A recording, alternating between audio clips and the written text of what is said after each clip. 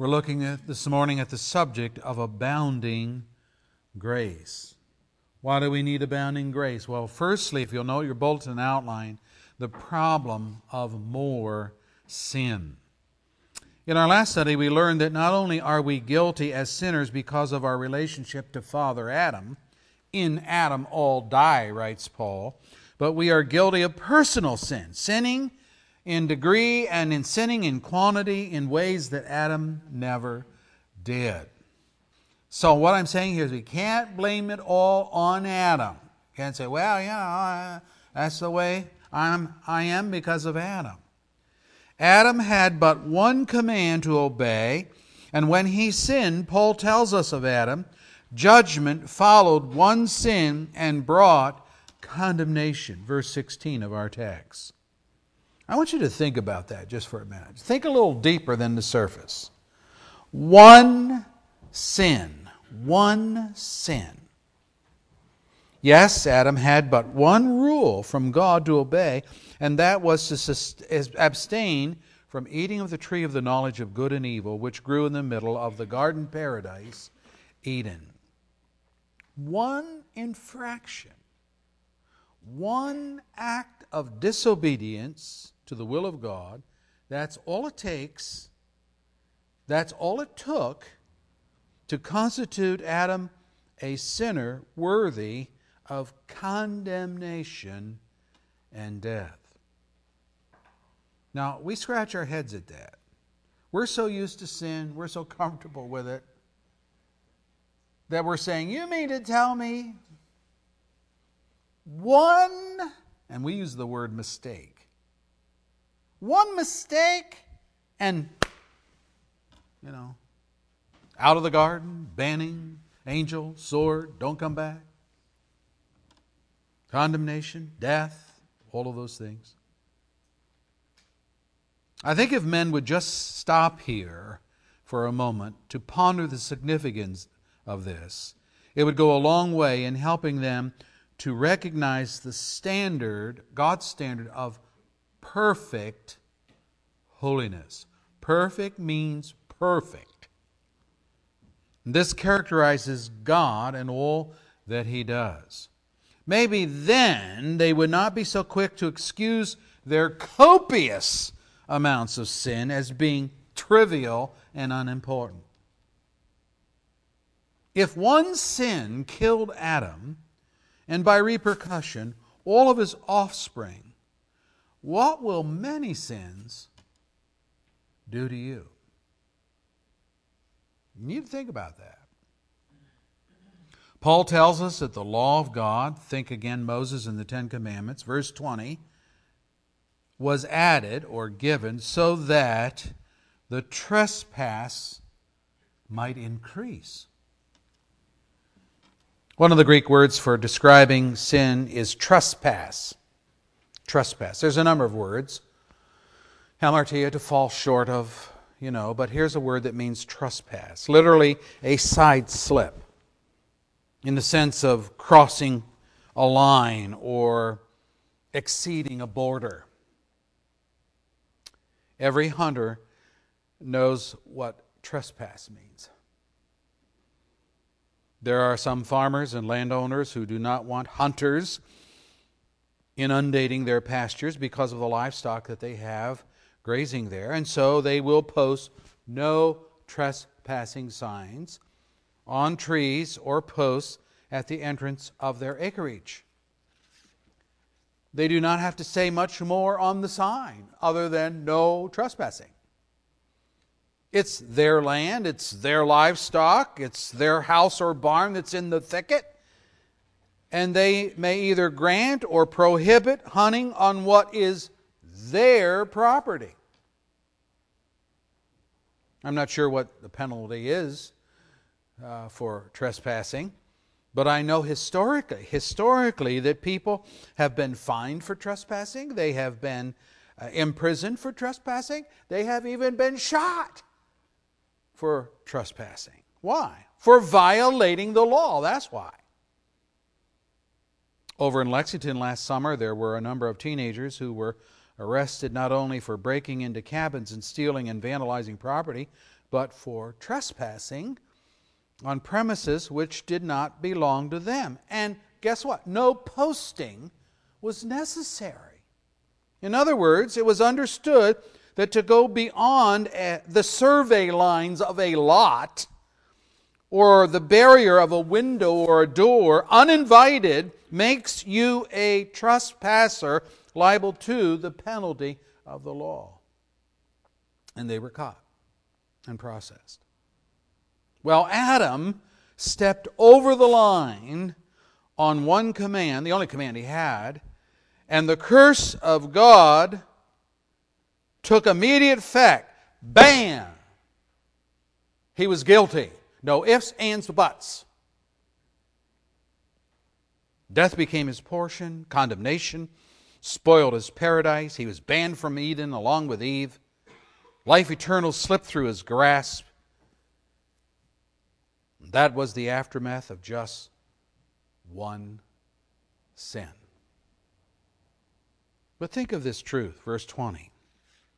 With the initiation of the law of God given through Moses, trespasses increased exponentially. That is, instead of one infraction, sin leaped into the thousands, into the millions. Instead of one command to break, now there were 10 times that. More if you ferret out all the implications of those commandments. And Paul says instead of one man sinning, Adam, now verse 19, many were made sinners. Many sinners, trespassing many commandments, multiple times doing it, equals what? A flood of sin. Now he says it's sin increase. It's almost an understatement. Things went from bad to worse. The lawbreakers became the rule, not the exception, and everyone and his brother was guilty.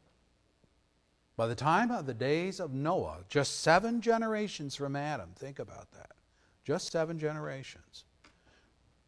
We read, the Lord saw how great man's wickedness on the earth had become, and that every inclination of the thoughts of his heart was only evil all the time.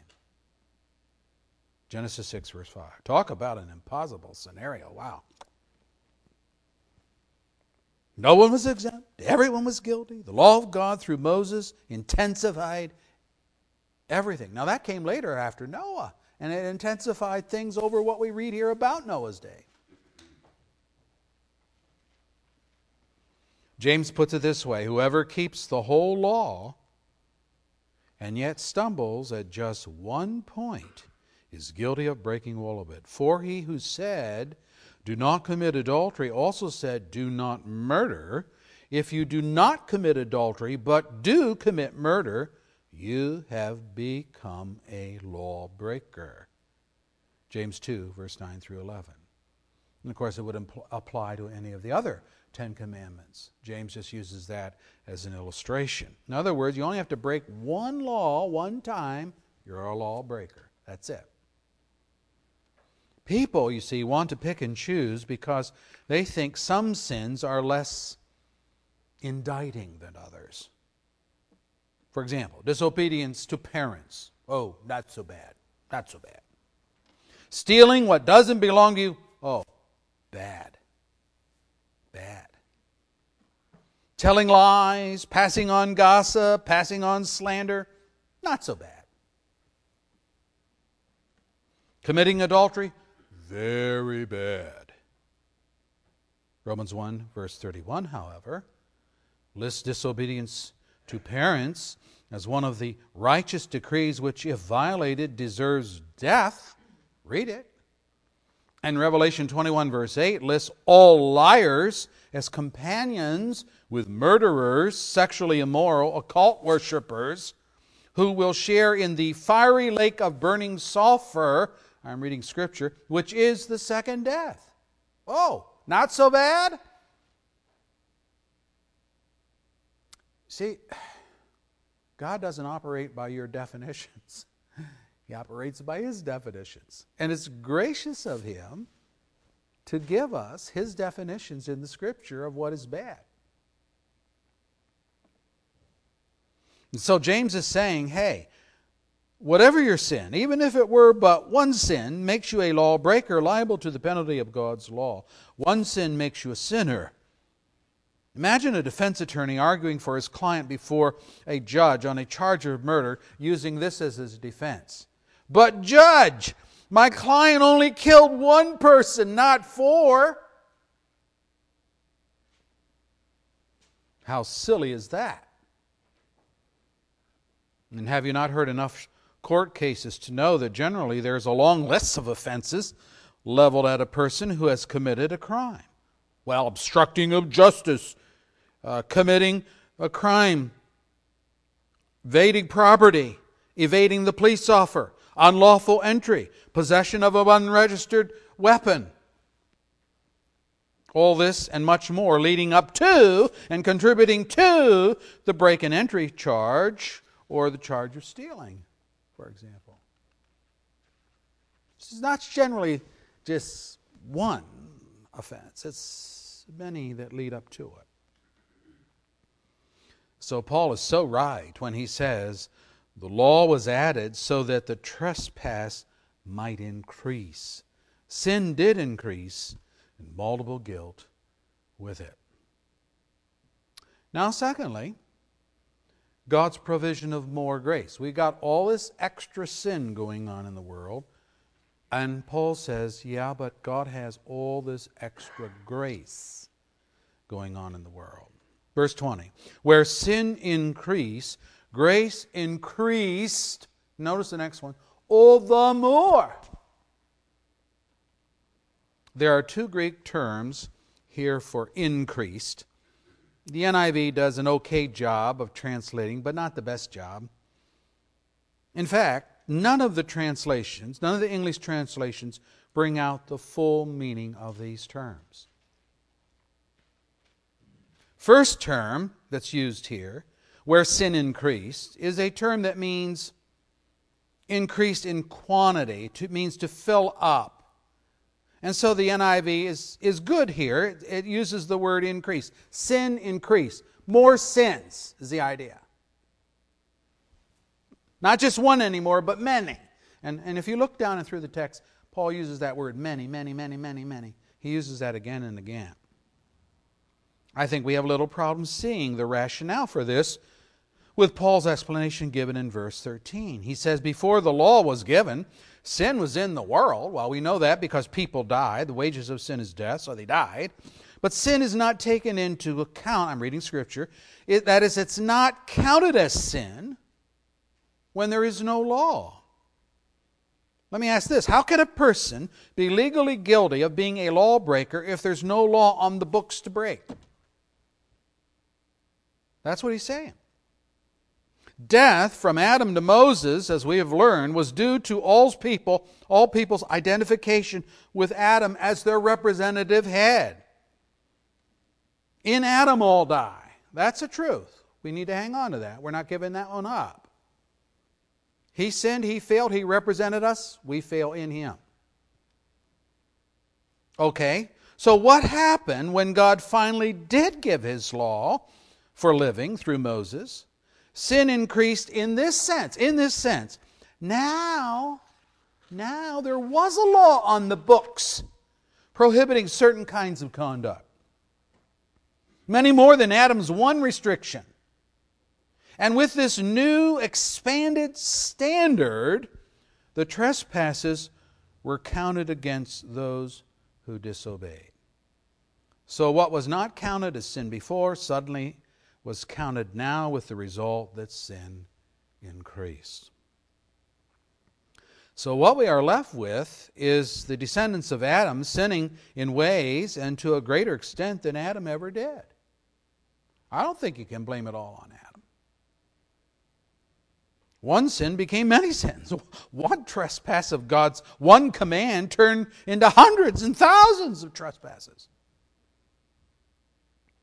Think of this as yeast, which is used in baking. Paul actually uses yeast as a symbol of the insipid influx of sin when he wrote to the Corinthian church that was tolerating known sin in the church. And here's what he writes. Your boasting, he says, is not good. They were proud of this. Well, we're very magnanimous, you see. We have this sinner in the church, but we're bearing with them.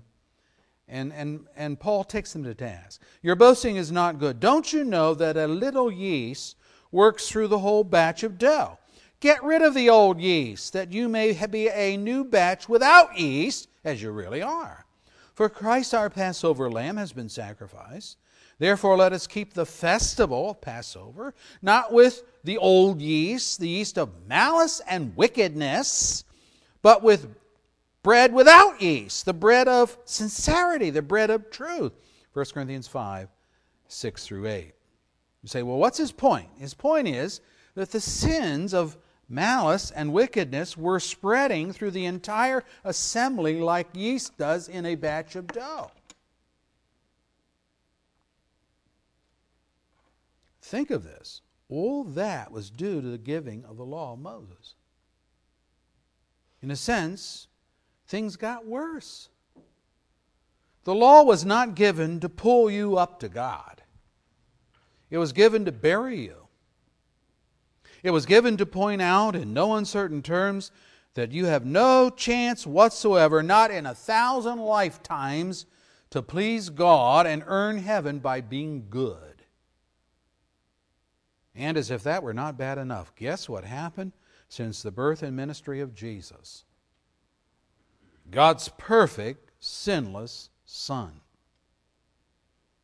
Jesus says in His own words, if I had not come and spoken to them, the people of His day, they would not be guilty of sin. What? Hang on now. If I had not come and spoken to them, they would not have been guilty of sin. Now, however, they have no excuse for their sin. He who hates me hates my Father as well. If I had not come among them and done among them what no one else did, they would not be guilty of sin. But now they have seen these miracles, and yet they have hated both me and my Father. But this is to fulfill what is written in their law. They hated me without reason.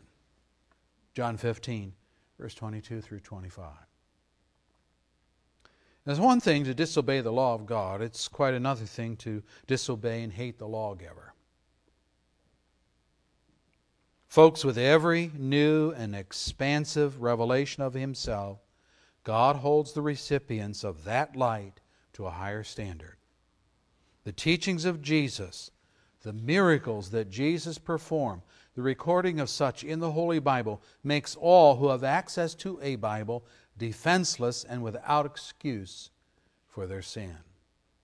People cannot defend themselves by arguing, well, I wasn't there to see the miracles. Well, I wasn't there to hear Jesus teach directly. That's true. But you have the divine record of these events recorded by eye and ear witnesses of people who were there and who wrote their histories with impeccable accuracy. And so you are guilty for your unbelief, just as though you stood that day in the crowds who could have reached out and touched the hems of Jesus' garment. Jesus says they hated me without a reason. And you do too, unless you repent. There's copious evidence of who God is and what Christ has done. So, sin increased from the giving of the law. And then once again with the coming of Jesus, the lawgiver. So now what? Well, man as a sinner is worse off than Adam ever was. He can't breathe a breath without sinning. He cannot think a thought or do a deed that is pure and righteous, using God's standard now, not yours. We are drowning in sin, engulfed in the dark sea of our own making. Sin is everywhere, in our own hearts, in our own family, in our own extended family, in our country, in all the nations of the entire world. And if you count from the time of the giving of the law to our present day, it's an absolute mercy of God that we are not all cast into hell's fire for eternity.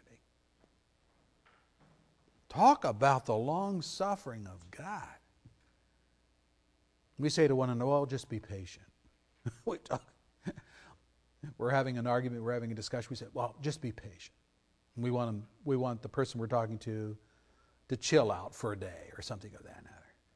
Think of centuries and centuries and centuries and eons of ages since the time of Adam and Moses.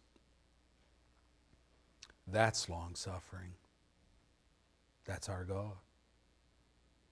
He is patient beyond patience. But God has done more. He's done much more than just be patient. And that brings us to the second term for the word increase that's used in verse 20. Where sin increased, that is in quantity and magnitude, grace increased all the more, says Paul. Now this is a different Greek word altogether. It's not the same word, but they're both translated increased. And that's the problem here. This word means to have excess, to have more than enough, to have surplus, to excel, to superabound. For example, at the feeding of the multitude in John 5, verse 12 and 13, we read, when they had all had enough to eat, Jesus said to his disciples, gather the pieces that are left over. It's this word, part of this word. I'll explain in a few minutes. It's this word without the prefix on it. All that's left over, let nothing be wasted. And so they gathered them and filled 12 baskets with the pieces of the 5 barley loaves left over, again the word is used, by those who had eaten. John 6, verse 12 and 13. That's this word without the prefix on it. So it's talking about excess. 5,000 were fed that day, but there were 12 baskets of food left over. So if we just stopped here, what Paul is saying in our text would go something like this. Where sin increased, grace was supplied in excess to meet that need. In other words, plenty of grace to deal with any sin. This in itself, that's a marvelous truth, is it not? Think about that. It says to us that God is not going to be thwarted by the abundance of sin that men commit against Him. That's a marvelous truth. Sin increases, grace increases to deal with it.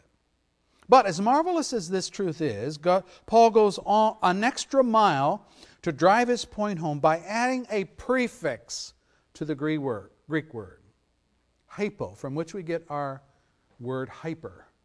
Hyper. And this means, just the prefix means, super duper, super abound. And in so doing this, he is accentuating the super part of this verb, so that it would read something like this. Where sin increased, God's grace super duper abounded. No popular English translation conveys this. Not one. King James Version, grace did much more abound. Well, the word means that without the prefix. NIV, grace increased all the more. Well, the word means that without the prefix. English Standard Version, grace abounded all the more. New English Bible, where sin was multiplied, grace immeasurably exceeded it.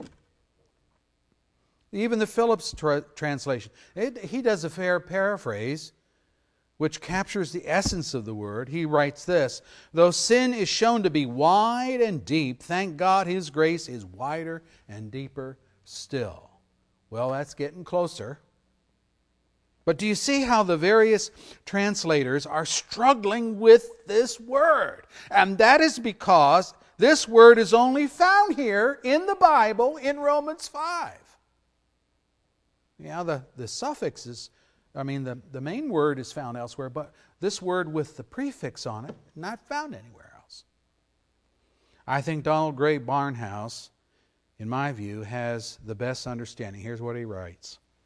Where sin reached a high water mark, grace completely flooded the world. Whew.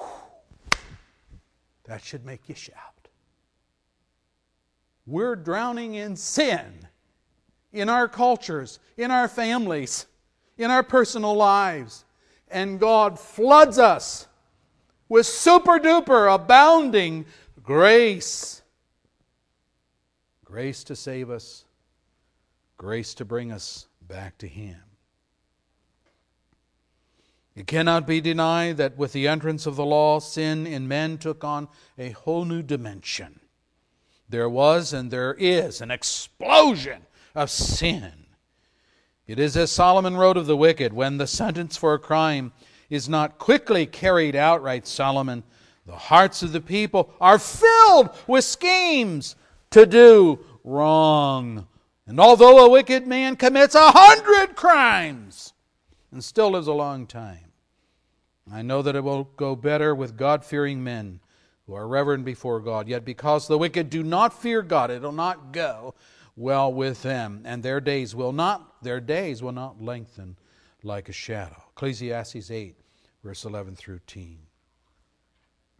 There's a kind of false peace in the wicked that ensues because they're not brought to justice quickly. They think that because they have not been caught, they will never be caught. This emboldens them to sin all the more. One of the problems I have with postmillennialism, which is a view of end times, is the notion that the world is getting better and better and better and will eventually usher in the kingdom of God as Jesus returns. But let me ask, is the world getting better and better and better in the spiritual realm? Oh, I know we have increased knowledge through discovery. Technology is advancing, yes.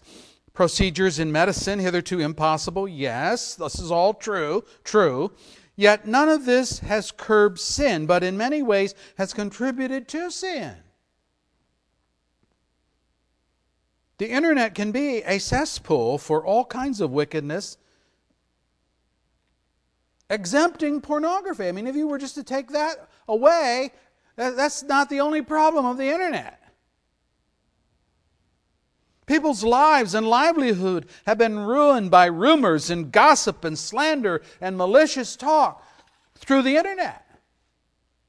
Every once in a while we see one of these stories come to the news. There's libel suits and things of that nature.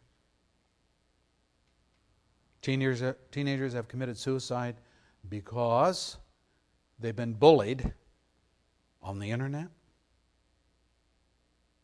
What would have taken multiple phone calls or letters in a smear campaign in the past now takes seconds in a group email sent out to create havoc and to foment false and damaging accusations. It can be used for wickedness. A tsunami of sin has engulfed humanity, and the world is drowning in the mud and the filth that is choking and damning the undiscerning.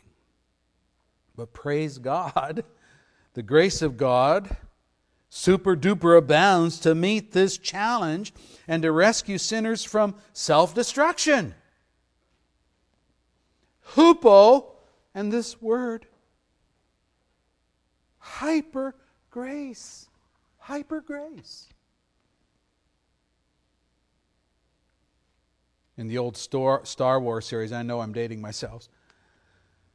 In the old Star Wars series, when the Enterprise starship was under attack and the danger of defeat, Captain Kirk would order the engineers to engage the rocket engines into hyperdrive, he would say. And instantly, the spacecraft accelerated to warp speed, the speed of light, to escape the imminent danger. Split second, they were gone out into outer space because of hyperdrive. Now, hyper grace. Think about that. Hyper grace is God's answer to increased sin. You may feel overwhelmed. You may feel that you are drowning in failure and sin. You may feel that even God cannot or will not help you. But Paul is saying that even when you are engulfed in sin to the degree that your death and destruction appear imminent, God's grace can step in and whisk you away to safety. Praise God for hyper grace. I don't care if it's not found anywhere else in the Bible, it's found here by the great apostle of grace. And he's telling us the heart of God. Sin is not going to defeat this world. Sin is not going to defeat His purposes. His people are going to make it to glory. Now, that brings us then to the last point of the outline, the promises of superabounding grace. 2. Number 1, the promise that God will not withhold His grace. Do not predicate of God what you would do and what you have done when people have sinned against you. To do this is to construct God in your own sinful image. What do I mean by this? I mean simply that we as sinners treat other sinners not always as we would have them do unto us, but we treat them in hostility if they dare to hurt us in any way. The whole idea of getting even, or I'll make them pay, is part and parcel to the world's philosophy of what is done when people sin against us, but it has no part in the Christian faith. When John the Baptist preached against Herod marrying his brother's wife, we are told, so Herodias, that's the wife, Herodias nursed a grudge against John and wanted to kill him. But she was not able to because Herod feared John and protected him, knowing him to be a righteous and holy man. Mark 6, verse 19 and 20. I'm going to get him. That's Herodias. That's her viewpoint. He can't say that about me. He can't spread those things about me. I'll get him. It was a New Testament version of the Jezebel of the Old Testament. Well, Herodias, you see, was offended by John's exposure of her sin. And so what did she do? She wanted to kill him. But that failing, she held a grudge against John. And she looked for an opportunity to get even. Well, at Herod's birthday party, Herodias' daughter pleased Herod with her dance. And so he did something foolish. He promised her anything she wanted, even to half of his kingdom. And after consulting with her mother, Herodias, she came back and she says, I want John the Baptist's head on a platter. And because Herod had made this promise before all of his party guests, he complied. And that's how John was executed. Such is the thinking of the pagan and the unbelieving. But God does not hold a grudge toward sinners and withhold saving grace so that He can get even. He is super gracious. Sometimes we withhold kindness and grace to others because they were blessed above us. And we're jealous. Or we think we were treated unfairly. Moses tells us Esau held a grudge against Jacob because of the blessing that his father had given him. He said to himself, the days of mourning for my father are near, and then I will kill my brother Jacob. Genesis 27, verse 41. Have you been slighted in some way by another? They received something that you wanted. They got it, you didn't. And so you determined in your heart, I'll pay them back. I'll get even. Now, sometimes the Bible does speak of God paying people, but the payment is always based on justice, not sentimentality and not hurt feelings. For example, Jeremiah writes, flee from Babylon, run for your lives, do not be destroyed because of her sins. It's time for the Lord's vengeance. He will pay her what she deserves. Jeremiah 51 verse 6. God warns us that this is His prerogative alone and that we are not to play God. Do not take vengeance, my friends, writes Paul, but leave room for God's wrath, for it is written, it is mine to avenge, I will repay, says the Lord. Romans 12 verse 19. More often than not, God operates with superabounding grace, and the sin, our sin, which rightly earns us a hot spot in hell, God forgives and ends up making us friends when we were enemies before. You know He did this with Paul when he was known as Saul. When he was in hot pursuit of Christians in Damascus, that he might arrest them and put them to death, Jesus did not strike him dead. Instead, He converted Saul in a blinding light, and the great persecutor of the church became the greatest apostle of the church. And Paul never forgot this. Near life's end, Paul wrote to Timothy something like an abbreviated autobiography. Here's what he wrote. Even though I was once a blasphemer and a persecutor and a violent man, I was shown mercy because I acted in ignorance and unbelief. The grace of our Lord was poured out on me abundantly. Now, it's not the same word in Romans 5. It's a synonym, but it's the same concept. The grace of our Lord was poured out on me abundantly, along with the faith and love that are in Christ Jesus. Here's a trustworthy saying that deserves full acceptance. Christ Jesus came into the world to save sinners, of whom I am the worst. But for that very reason, I was shown mercy, so that in me, the worst of sinners, Christ Jesus might display His unlimited patience as an example for those who would believe on Him and receive eternal life. Now to the King eternal, immortal, invisible, the only God, be honor and glory forever and ever. Amen.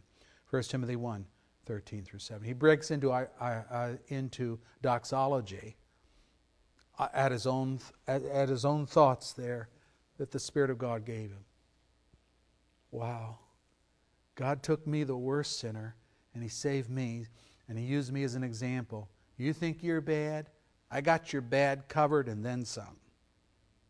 And God's grace reached down and touched me and brought me into His family, forgave me, cleansed me, and so on. What God can do for the worst of sinner, He can do. He will do for you. So let me ask, do you think you have sinned as much and as wickedly as Paul? He says he was the worst. And under inspiration of the Holy Spirit, he has written the truth. And yet there was no withholding of saving grace on God's part.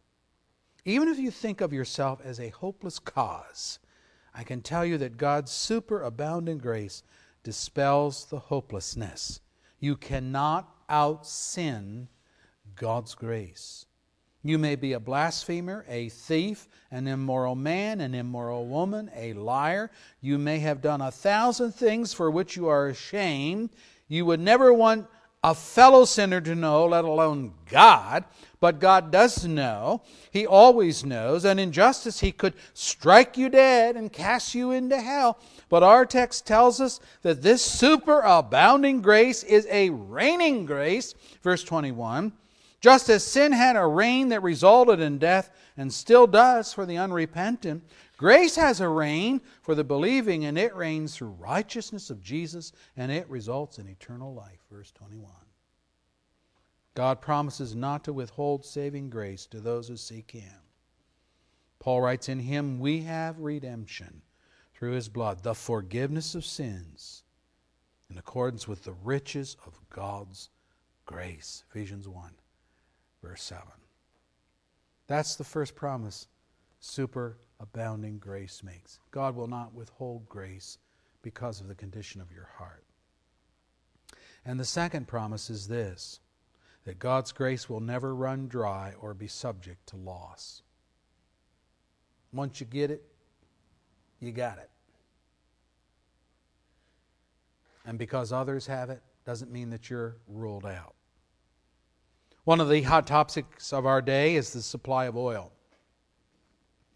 Gas prices, as you know, are inching towards $4. I saw this morning they're only a penny away from $4 a gallon. And projections are that by fall they will be $5 a gallon. Oh, how wonderful projections are. Explanation given is, well, supply and demand. We are being told China and India are sucking up more oil than ever, and so supply is being depleted at an alarming rate. The doomsday scenario, which is a lie, is that we will run out because of this. We may run low, but it will not be due to a lack of supply, but because we're not drilling, we're not probing, we're not processing the oil which lies beneath our own lands. It is projected that there's enough oil underground in America that exceeds the oil in Saudi Arabia. It's just not being drilled for and obtained. But here's the point. Even if the doomsday forecasts were true about oil or any number of our other natural resources, don't think of the supernatural grace of God as being in short supply.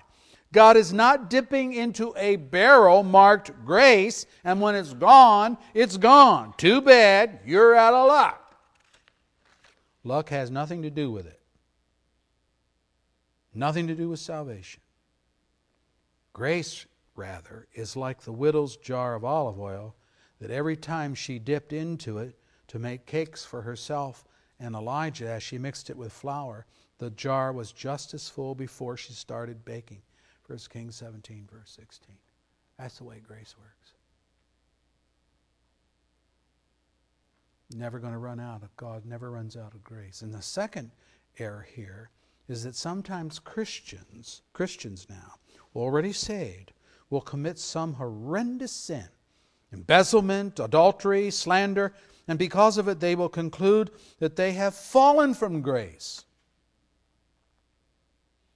The one place that this phrase is used, fallen from grace, is found in Galatians 5, where Paul was addressing people who professed to believe in Jesus as Savior, but they wanted to maintain Jewish law as necessary, a necessary ingredient along with that.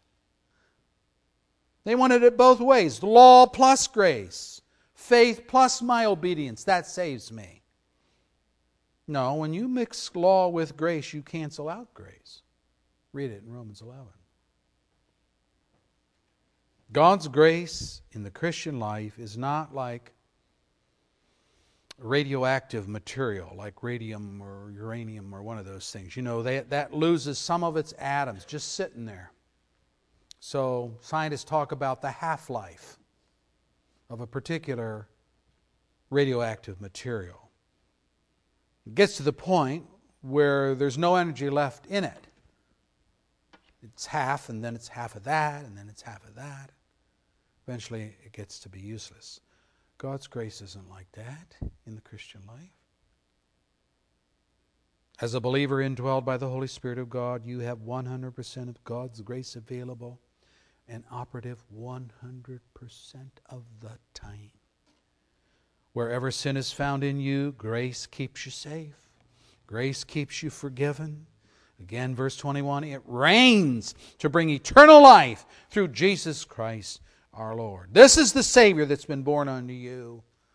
And that's why Newton in his hymn writes, "Amazing grace, how sweet the sound that saved a wretch like me. I once was lost, but now I'm found. I was blind, but now I see." You know what Newton was before God saved him?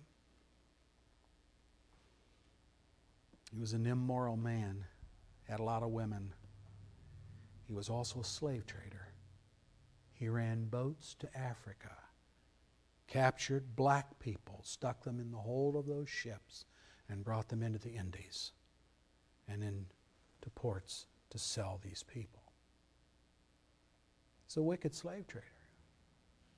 And when God saved him, he wrote Amazing Grace. He just couldn't get over it. That God could reach down in His grace and touch the likes of him and turn his life around.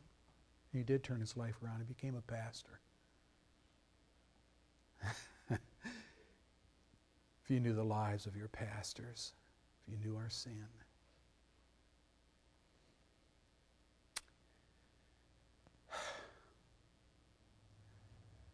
You would talk of amazing grace too. You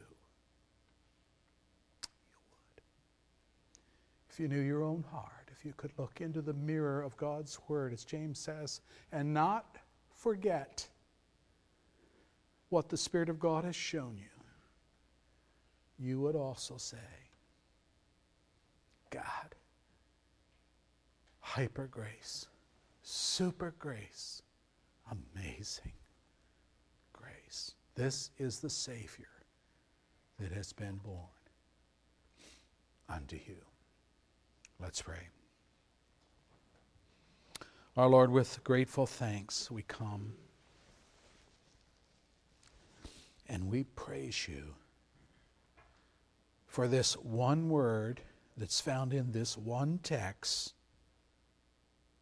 in all of Scripture. Hyper grace. Superabounding grace. The one word alleviates our fears. It brings healing to our sin-sick souls. It points out to us once again as believers. It reminds us that where sin increased, God's grace increased all the more.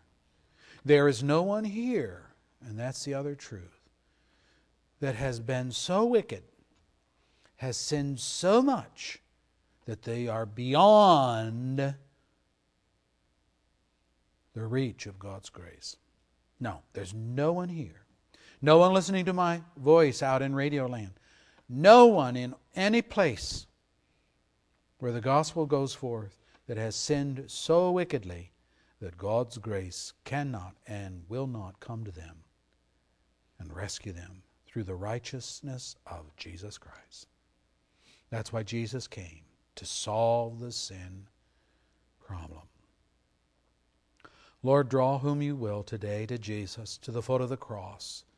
And may we see him there dying for our sin. And may we see him in his righteous life, living in obedience to the law, not one time disobeying. He did that for his people, representatively. So if we become his people by faith and repentance, all his work, all that he did applies to us. And you look at us through the screen, through the veil of Jesus Christ. And you don't see this wicked, hell-bound sinner, but you see this forgiven sinner, cleansed sinner, righteous sinner. You see grace reigning unto eternal life. Now, if we don't know that this morning, then I pray you'll show it to us. Thank you for the Lord Jesus Christ. Thank you, dear Christ, for sending your Spirit. We sang of that this morning, that you sent the Spirit of God upon us, that we might be made the sons of God. We praise you for that. That's your work. You do it. Do the work here, Lord, for any that are lost. In Christ's name, amen. Our close